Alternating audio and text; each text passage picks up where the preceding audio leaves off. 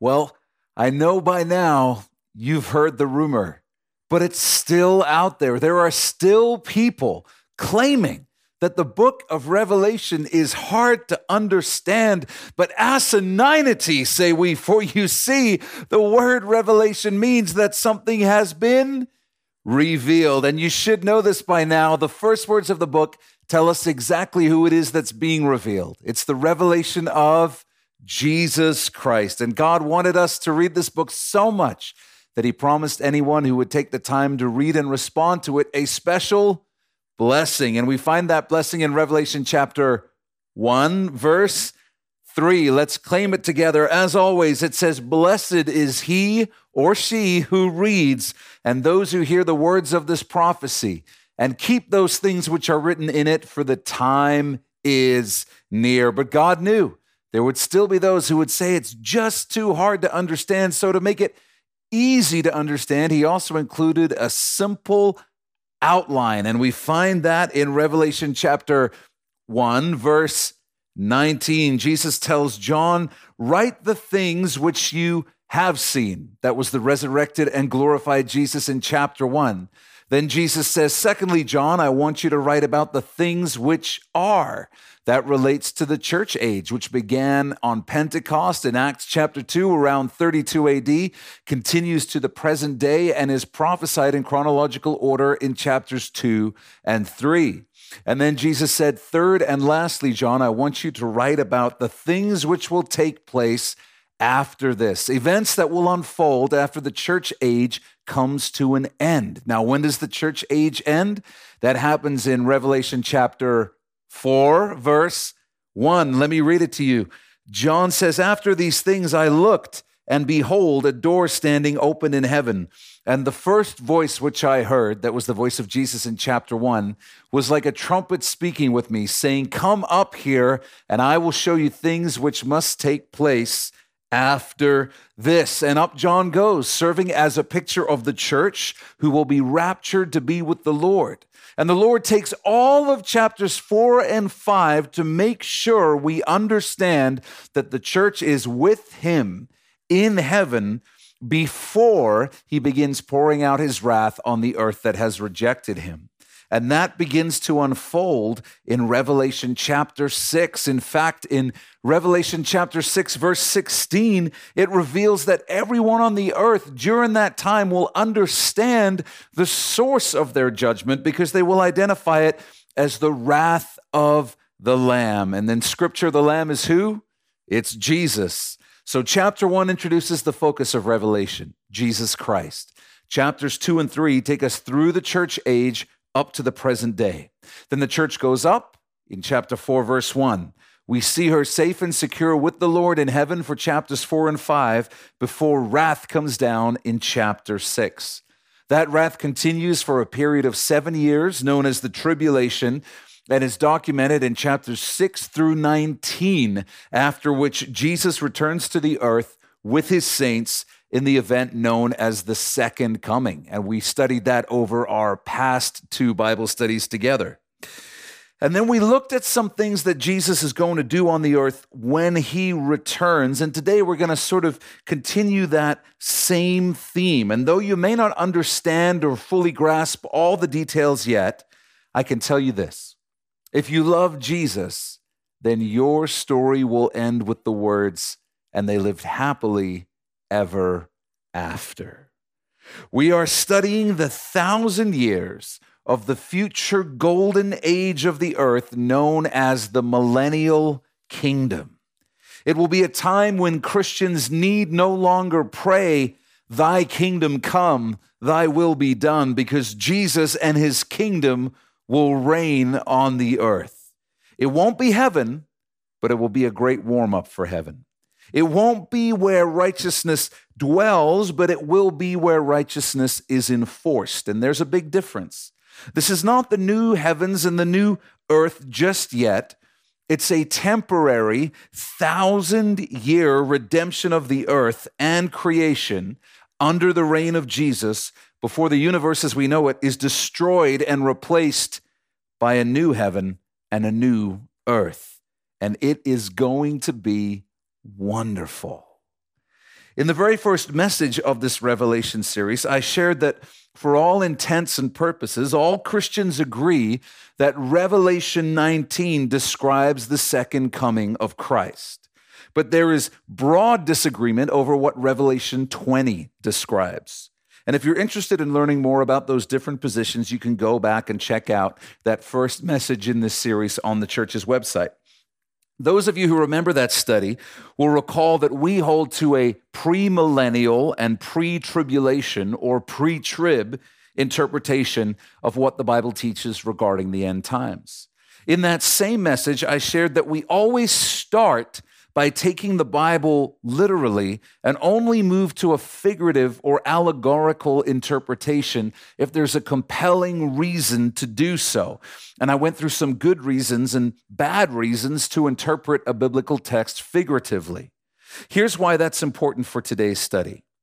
Pretty much all Christians believe that Jesus' second coming will be literal.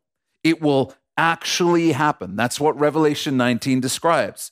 So if you believe that, why wouldn't you believe in a literal millennial kingdom, which Revelation 20 describes? If you're going to take the main subject of Revelation 19 literally, what's your justification for taking the main subject of Revelation 20 figuratively? Especially when the phrase 1,000 years is used 6 times in Revelation 20. You must provide a compelling reason to not take such a specific number literally. And when you dig into the offered explanations for that hermeneutical flip-flop, I think you'll reach the same conclusion I have, namely that the explanations are unsatisfying and unreasonable. As we study through chapter 20 today, I think you'll find that there are no compelling reasons in the text to allegorize the millennial kingdom. I would be remiss if I didn't also remind us of an interesting detail regarding the millennium. Jesus created the universe in 6 days. What did he do on the 7th day? He rested. In 2 Peter 3:8, the Apostle Peter is writing to believers and encouraging them to be patient regarding the coming of Jesus. And he makes this really interesting observation. It's on your outlines. He writes, "Beloved, do not forget this one thing, that with the Lord, one day is as 1,000 years, and 1,000 years as one day." It's interesting that we find ourselves living in the generation where Israel has re-emerged as a political nation again, putting us in the generation that will see the return of Jesus, according to biblical prophecy. And it's interesting that when you lay out the genealogies and timeline of the Bible, it puts the age of humanity at around 6,000 years. And I know that's opening a whole nother can of worms that we don't have time to get into today. The suggestion is that the 6 days of creation, followed by a day of rest, is mirrored in the story of humanity. There will be 6 days of 1,000 years of work, followed by a single day of 1,000 years of rest. And those 1,000 years, of course, will be the millennium. At the very least, it's an interesting thing that these timelines seem to add up. Now, last week, we saw Antichrist and the false prophet thrown into the lake of fire. And I shared that Satan would be dealt with first thing in chapter 20. So let's read together. In verse 1, John says, "Then I saw an angel coming down from heaven, having the key to the bottomless pit." This is not the lake of fire that we're talking about. It's the abyss, the abyssos in the Greek that we looked at in detail in our study of Revelation 9. It's the darkest, most tormenting place in Hades that serves as a prison for some of the most heinous supernatural entities in existence. When someone or something is cast into the lake of fire, they're there forever. When someone or something is imprisoned in the abyss, it's possible for them to be released at a later time, which we'll find is going to be the case here. Then it says, "And a great chain in his hand." John sees a mighty angel come down from heaven with the key to lock and unlock the abyss of Hades and a great chain in one hand. Verse 2, he laid hold of the dragon, that serpent of old, who is the devil and Satan. This is how we know that wherever we see a reference to a dragon in the book of Revelation, we're talking about Satan. John also tells us that Satan is that serpent of old. That's a reference to Genesis 3, of course, where Eve is tempted to eat the forbidden fruit by a serpent. In case we were confused, Revelation 20, verse 2 makes it clear that it was Satan in the Garden of Eden who tempted Eve to sin, who in turn enticed Adam, which resulted in the fall of the human race into sin and death. We keep reading, and it says, he laid hold of the dragon, that serpent of old, who is the devil and Satan, and bound him for 1,000 years. Would you underline, bound him for 1,000 years, and he cast him into the bottomless pit. Satan is imprisoned in the abyss for the 1,000 years of the millennium. So write this down. It's the first fill-in on your outline. Satan will be bound in the abyss for the duration of the millennium. He'll be out of the picture. You might recall that in Revelation 12, we read about a war in the heavenly realms that will likely unfold around the halfway point of the tribulation, where Satan and his legions will attempt to take over heaven. Obviously, it doesn't work. And what was interesting was that God didn't even enter that fight, because Satan is not God's rival. God has no rivals. Satan began his existence as an archangel created by God. And so God has the archangel Michael and the other faithful angels cast Satan and his allies out of the heavenly realms and down to the earth. Michael has no problem doing that because God delegates all the power and authority to Michael that he needs. I revisit all that because I notice here that when it's time to imprison Satan in the abyss, God once again does not budge from his throne. Instead, he delegates power and authority to this nameless angel, who may well be Michael, who by himself is able to arrest Satan and cast him into the abyss. We really need to understand that God's authority and power are unmatched. Whatever power Satan and the gods of the nations currently have is only because God permits it, for reasons that would be an entire study unto itself. Isaiah tells us what our reaction will be when we literally see Satan.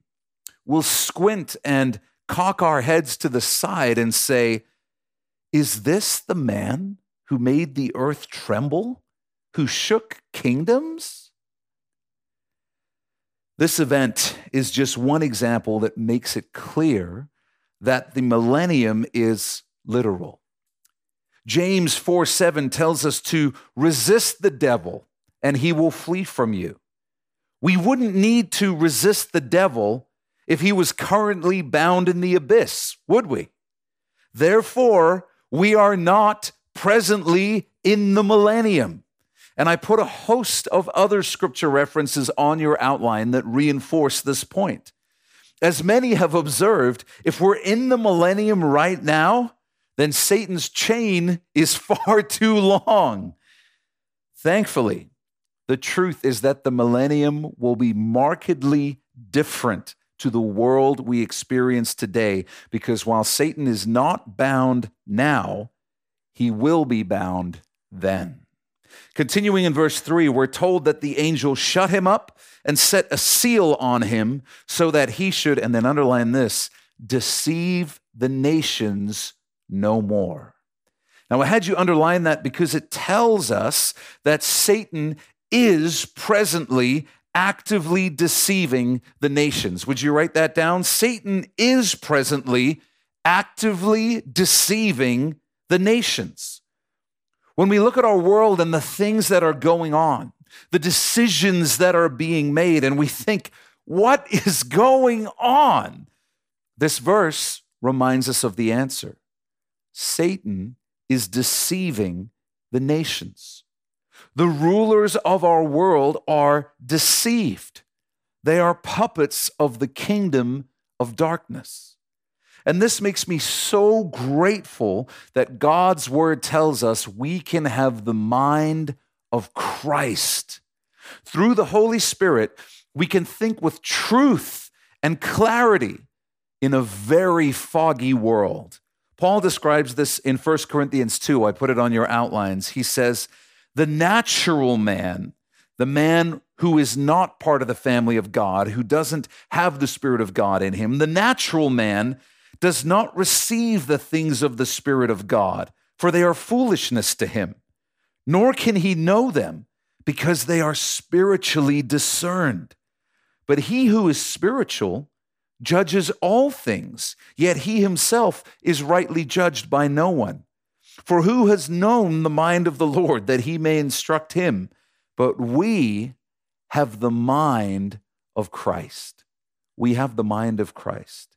In other words, because Jesus is in us, if we will allow him and his word to inform our thinking and our worldview, we will be able to discern things that are affected by the spiritual world, which is really everything.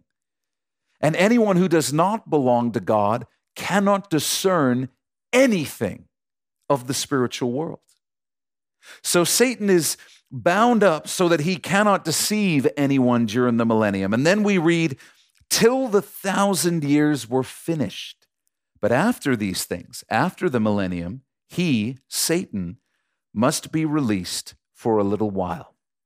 At the end of the millennium, Satan will be released one final time. And we'll get into that more when we reach verse 7 next week, and you'll understand why that happens. The time is coming when the one the Bible calls the ruler of this world and the God of this age will no longer be. And in his place, Jesus will rule the nations.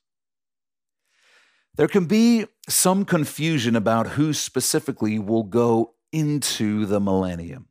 We've touched on this over our past few studies, but let's just summarize for the sake of clarity. Here's who will go into the millennium. Firstly, the church, who will receive their resurrected bodies at the rapture. Secondly, Old Testament saints, who will receive their resurrected bodies at the second coming.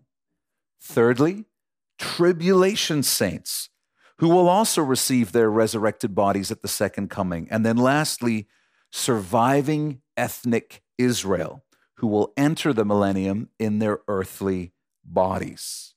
Now let's talk a little bit more about each group. If you have placed your faith in Jesus as your Savior and have welcomed him into your life as Lord, as Master, then you are part of the church. And the church is going to reign with Jesus on the earth in the millennial kingdom. We will have assignments that will include judging and enforcing righteousness on the earth. Jesus will establish the civil laws of the world, and they will be perfect. They will bring freedom and safety and life to the earth. But why will enforcement be needed? Well, even though Satan, the tempter, will be bound during the millennium, there will still be people on the earth in their earthly bodies, like ethnic Israel, who will still have to deal with their sin nature because they will still be in unredeemed bodies. And if you're thinking, I don't want to be a supernatural security guard and party pooper for 1,000 years, that sounds lame. Remember that ruling with Jesus is going to be a reward. It's going to be something we will love. And I think that's because we will actively participate in making things right. All the evil that we wish we could stop today, we will help prevent in the millennium. And that sounds amazing to me. The second group that goes into the millennium is Old Testament saints who will serve in the same capacity as the church. The third group will be the tribulation saints, those who turn to Jesus after the rapture. Most of this group will have died or been martyred in the tribulation. They include the souls under the altar that we read about back in Revelation 6:9, as well as those who lost their lives for refusing to take the mark of the beast and worship Antichrist. Some tribulation saints will survive until the second coming. Maybe they're preppers finally being spectacularly proven right. Or perhaps they live in a remote region beyond Antichrist's reach. Those who died before the second coming will enter the millennium in resurrected bodies. Those who are still alive on the earth when Jesus returns will enter the millennium in their earthly bodies. The fourth group will be surviving ethnic Israel. All ethnic Jews who are alive on the earth at the end of the tribulation, who will receive Jesus as Messiah when he opens their eyes to recognize him at the second coming. Scripture tells us that only a third of the earth's ethnic Jews will survive the tribulation. But in Zechariah 13, the Lord goes on to say this, I will bring the 1/3 through the fire, will refine them as silver is refined, and test them as gold is tested. They will call on my name, and I will answer them. I will say, this is my people, and each one will say, the Lord is my God. And these will enter the millennium in their earthly bodies. Continuing in verse 4, John writes, and I saw thrones, and they sat on them, and judgment was committed to them. I think the best way to discern who is being spoken of in verse 4 is to look at who the Bible says will be entrusted to judge the earth with Jesus in the millennium. And that group seems to be the royal priesthood of believers, consisting of Old Testament saints and the church. Now, John sees those who were martyred for their faith in the tribulation. Then I saw the souls of those who had been beheaded for their witness to Jesus and for the word of God, who had not worshiped the beast or his image, and had not received his mark on their foreheads or on their hands. And they lived and reigned with Christ for 1,000 years. Notice that John sees them as souls, and then he says that they lived and reigned with Christ for 1,000 years. The idea is that they received their resurrected bodies at this time, at the second coming. These saints reign with Jesus in the millennium, like the church and the Old Testament saints, but judgment is not committed to them. They're in a slightly different category. It's wonderful to be in the kingdom of God in any way, but it's far better to be part of the royal priesthood of believers, those who serve Jesus in faith before the tribulation and the rapture.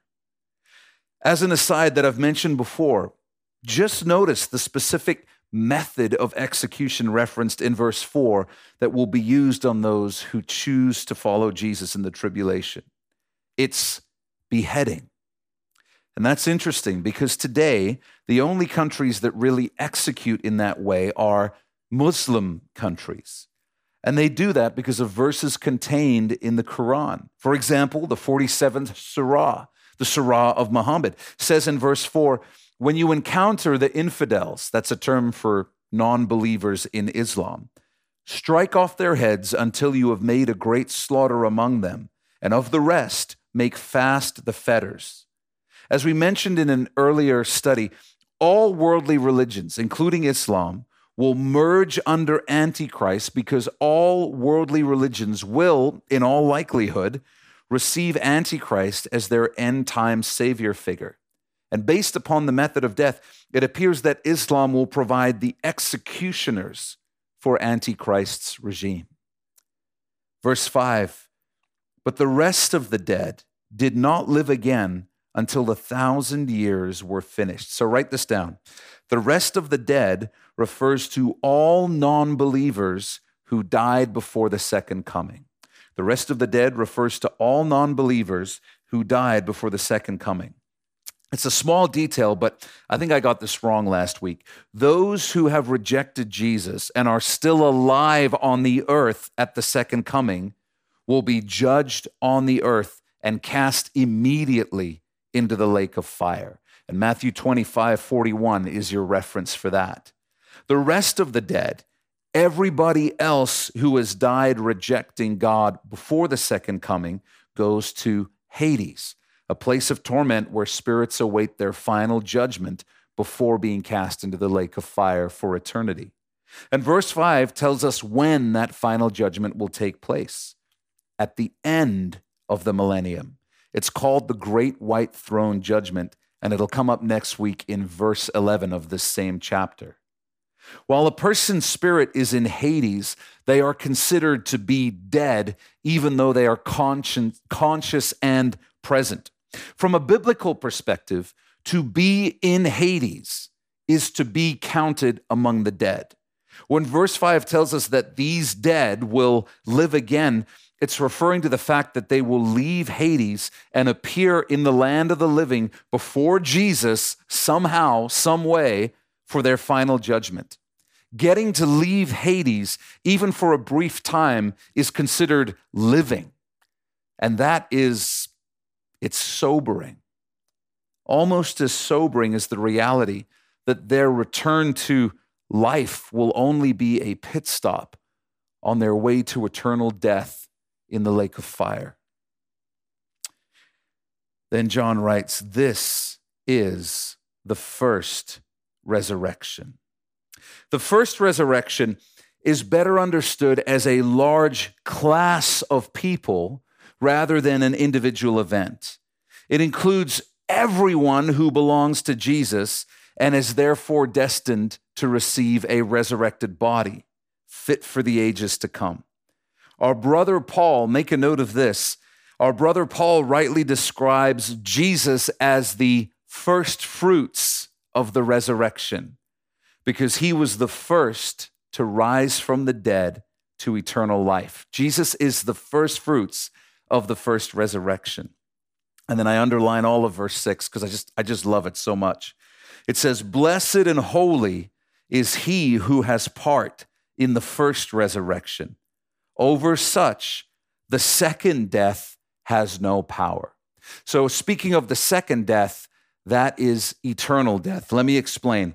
What verse 6 is saying is it's saying those who are born once die twice. Those who are born twice die once.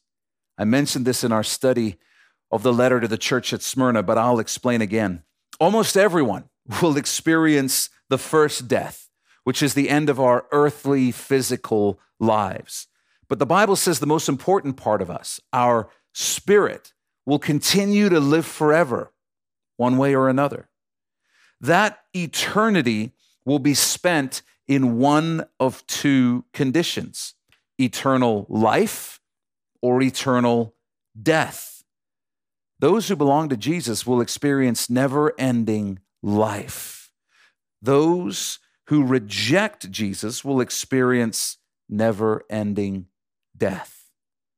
When you place your faith in Jesus as your Savior and welcome Him into your life as your Lord, He described what takes place in your spirit as being born again. In that moment, you receive a new spirit, His Spirit. A person who is only born once, born physically, will die at the end of his earthly life and then die again for all eternity. But the person who's born twice, both physically and then again with a new spirit given by God, will die at the end of this earthly life, but then live again for all eternity. This is what verse 6 is referring to when we read, blessed and holy is he who has part in the first resurrection. Over such, the second death has no power. Everyone who is born again, everyone who is born twice, will be part of the first resurrection unto eternal life. Everyone who is born once will be part of a second resurrection unto eternal death. Christian, if everything else in your life is going wrong, you're still blessed because you are going to spend eternity with Jesus, and the second death has no power over you. And we'll talk about the second death more when we get to verse 14 in this chapter next time. Verse 6 continues speaking of those who are part of the first resurrection and says, "But they shall be priests of God and of Christ, and shall reign with him 1,000 years." Everybody who belongs to Jesus will reign with him and minister to him in the millennium. And the millennium is going to be incredible. It's going to be wonderful. We are really going to see everything wrong with the world made right. It's going to happen. Imagine a world where creation itself is restored to its original quality and beauty. Every trace of damage to the environment is undone. The air and water quality are pristine everywhere. You'll be able to drink from rivers that today would make you sick. The deserts will turn into lush forests. Isaiah prophesies, "The wolf also shall dwell with the lamb. The leopard shall lie down with the young goat. The calf and the young lion and the fatling together, and a little child shall lead them. The cow and the bear shall graze. Their young ones shall lie down together, and the lion shall eat straw like the ox. The nursing child shall play by the cobra's hole, and the weaned child shall put his hand in the viper's den. They shall not hurt nor destroy in all my holy mountain, for the earth shall be full of the knowledge of the Lord as the waters cover the sea." The creatures and animals will all become vegetarian and will not harm any person. Insects won't annoy, bite, or terrify us. That's right. There's a day coming when we will have a good relationship with spiders. That's really going to happen. You'll be able to lie down anywhere outside, take a nap, and not worry about anything. Wolves and bears and deer will roam among us, and children will play with them.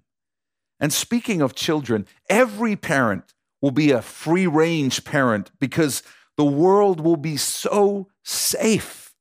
Children will be able to roam and play and explore. Children will be treasured and watched over by everyone. Orphanages will close because there will be no orphans. And there will be no armies, for there will be no war.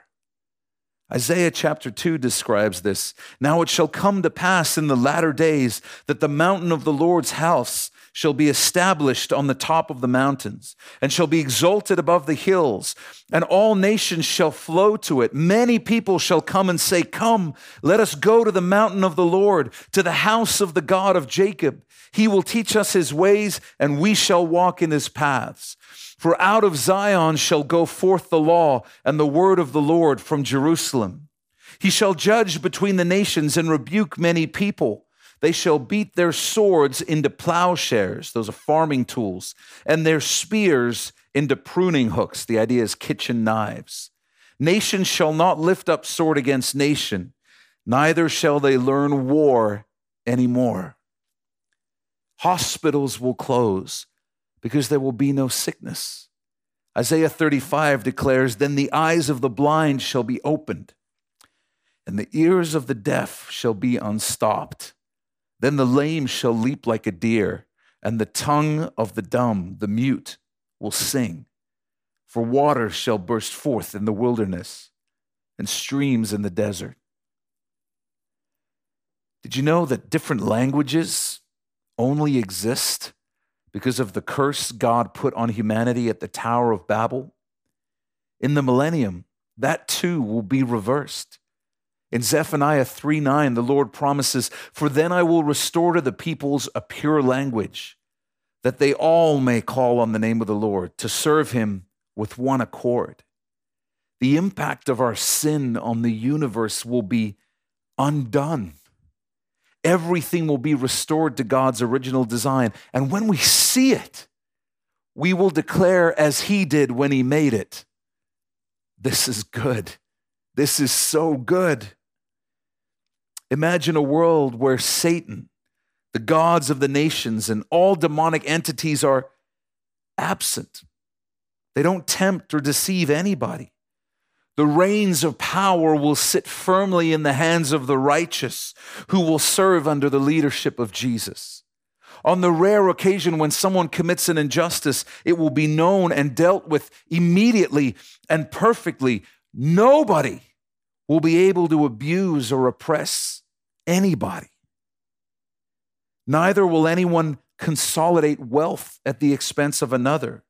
There will be no middle class, no lower class, no upper class, no elite, because everyone will be blessed.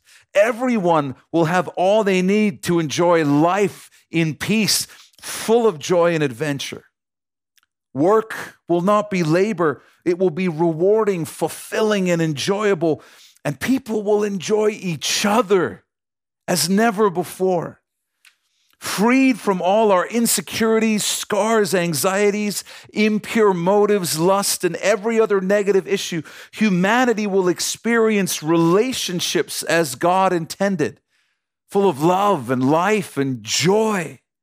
It will be the greatest season of history the world will ever know, because Jesus will reign as King and He will make all things right.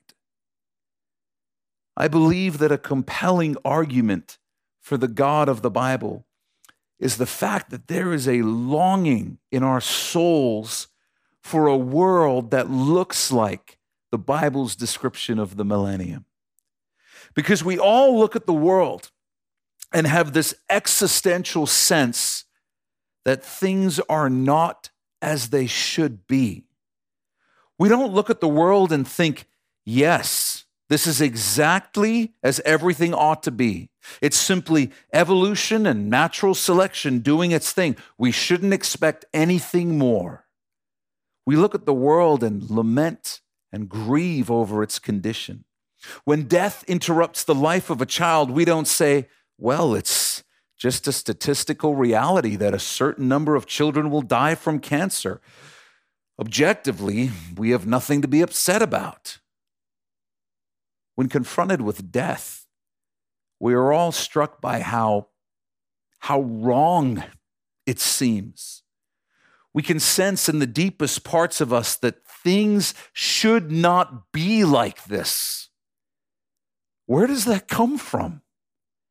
How do we just know that something has gone terribly wrong with the world?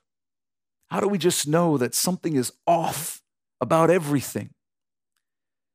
We know because we're all made in the image of God, and He has placed in our souls a hunger for the kind of reality that can only exist under the reign of Jesus. We are all wired to view His idea of the world as being right. And we either recognize that and turn to Jesus, or we refuse to accept what our soul testifies, because we want to be our own God. And we want that more than we want the life that Jesus offers. And if we do that, if we reject the testimony of our souls, we will spend our lives embracing the delusional belief that even though humanity is the cause of everything wrong with the world, humanity is somehow the solution to everything wrong with the world. If you want to get serious about spirituality and philosophy, two of the key questions you must seek to answer are, what has gone wrong with the world? And what is the solution? The Bible teaches that we, humanity, is what has gone wrong with the world. We brought sin into the world, but praise God, there is a solution. And His name is Jesus. Let me read to you what Isaiah 65 prophesies about the millennium.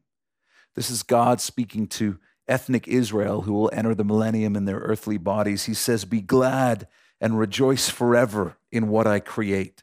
For behold, I create Jerusalem as a rejoicing, and her people a joy. I will rejoice in Jerusalem and joy in my people. The voice of weeping shall no longer be heard in her, nor the voice of crying. Jerusalem, perhaps the most contentious real estate on the planet, will be the safest, most peaceful place on earth. No more shall an infant from there live but a few days. The idea is that there will be no more miscarriages, no more sudden infant deaths, nor an old man who has not fulfilled his days. For the child shall die 100 years old, but the sinner being 100 years old shall be accursed.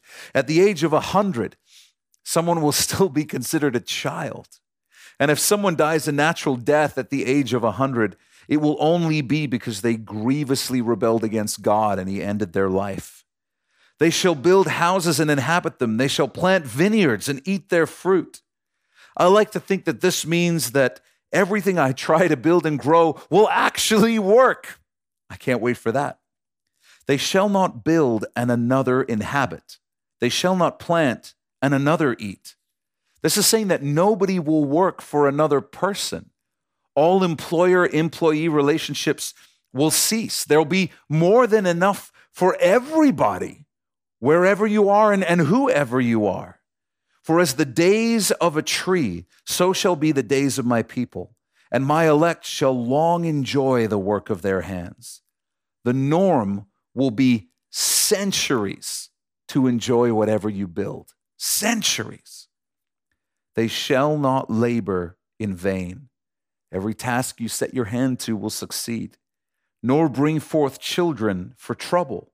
Pregnancy and labor won't hurt anymore. It won't be uncomfortable. There'll be no medical emergencies caused by giving birth. For they shall be the descendants of the blessed of the Lord, and their offspring with them. I love this. It shall come to pass that before they call, I will answer. And while they're still speaking, I will hear. That is how near God will be to every person who is on the earth in the millennium.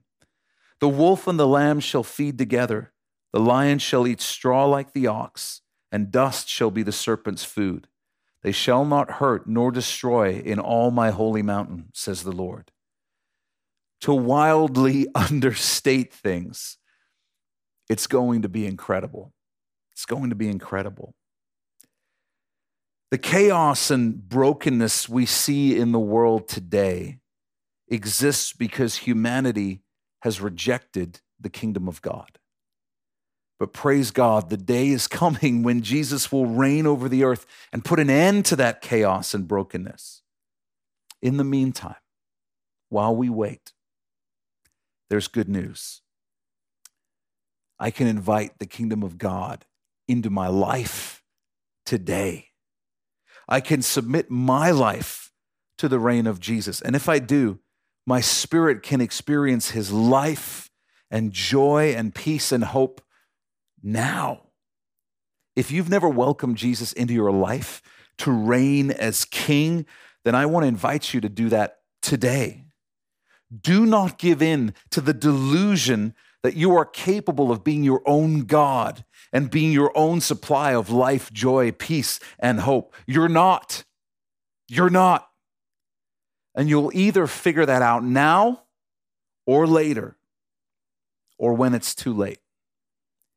Invite Jesus to reign over your life today. And for those of us who already belong to Jesus, I just want to check in. Is there chaos and brokenness in your soul? If so, make sure you're bringing it to Jesus. Make sure you're doing with it what Jesus asks you to do. Sometimes we're not so good at allowing Jesus to be Lord over the chaos and brokenness in our life. Sometimes the times we're most disobedient to the Lord is when we refuse to do with the chaos and the brokenness in our lives that which the Lord calls us to do. What does he ask? He asks us to cast our cares upon him because he cares for us. He calls us to confess our sins to him and be forgiven. He calls us to confess our sins to one another if we want to be healed. He calls us to seek wise counsel from mature brothers and sisters. He calls us to ask our church family to pray with us and for us. He calls us to ask the elders to lay hands on us and pray for healing. And he calls us to personally fast and pray. If you're experiencing chaos and brokenness in your life and you're a follower of Jesus, let me call you to obey Jesus in what you do with that chaos and brokenness. Follow Jesus as Lord in that. Do what he tells you to do. Let his kingdom reign in your life, and you will experience his life, joy, peace, and hope. And with that, I'm going to ask you to pray. Would you bow your head and close your eyes? And right now, if you've never given your life to Jesus, I just want to invite you to do that. I want to invite you to say, Jesus, I believe in you as my Savior. I believe that you are the only one who can save me and heal me and bring wholeness to the chaos and brokenness that is in me.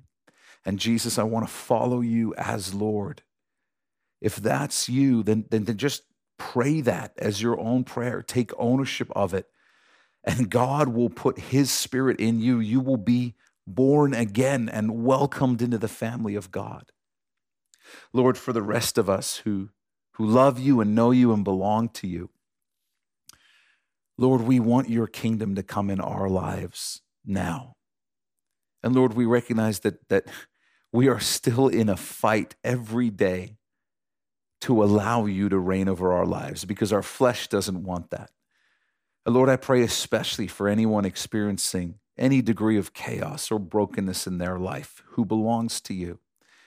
Lord, I pray for the faith to obey you in that, for the faith to not hold on to that, but to do with those difficult things that which you have called us to do, to bring them to you, to seek wise counsel, to ask for prayer, to fast and pray, and to lay our burdens at your feet.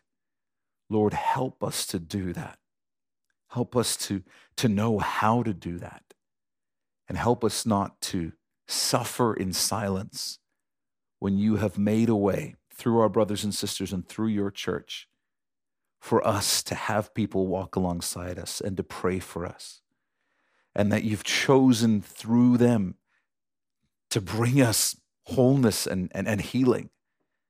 Help us not to neglect the gifts that you've given us in each other, Lord, and the greatest gift that you've given us in your Son, Jesus. Thank you that you are our life, you are our hope, you are our joy, and you are our peace. And you're coming for us. And then we will return with you when you make all things right on the earth. And Lord, we can't wait. We can't wait. We love you, Jesus. We bless you. In your name we pray. Amen. Hey, thanks for being with us for this study. Before you go, I want to share just a few quick things with you. If you've never given your life to Jesus, then you need to go to gospelcity.ca/gospel right now. You'll find a short video where we share the best news you'll ever hear in your life. It's more important than whatever else you're doing, so go to gospelcity.ca/gospel right now to learn more about Jesus. If God has blessed you through this message, we'd love to hear about it. Email us at info@gospelcity.ca and let us know how God has impacted your life through His Word. If you'd like to support the teaching ministry of Gospel City through financial giving, you can do so by going to gospelcity.ca/give. And finally, I want to invite you to follow us on Facebook, Instagram, and Twitter for updates and encouragements throughout the week. And you can find all those links in the top right corner of our website. We love you, Uppercase C Church. Be blessed.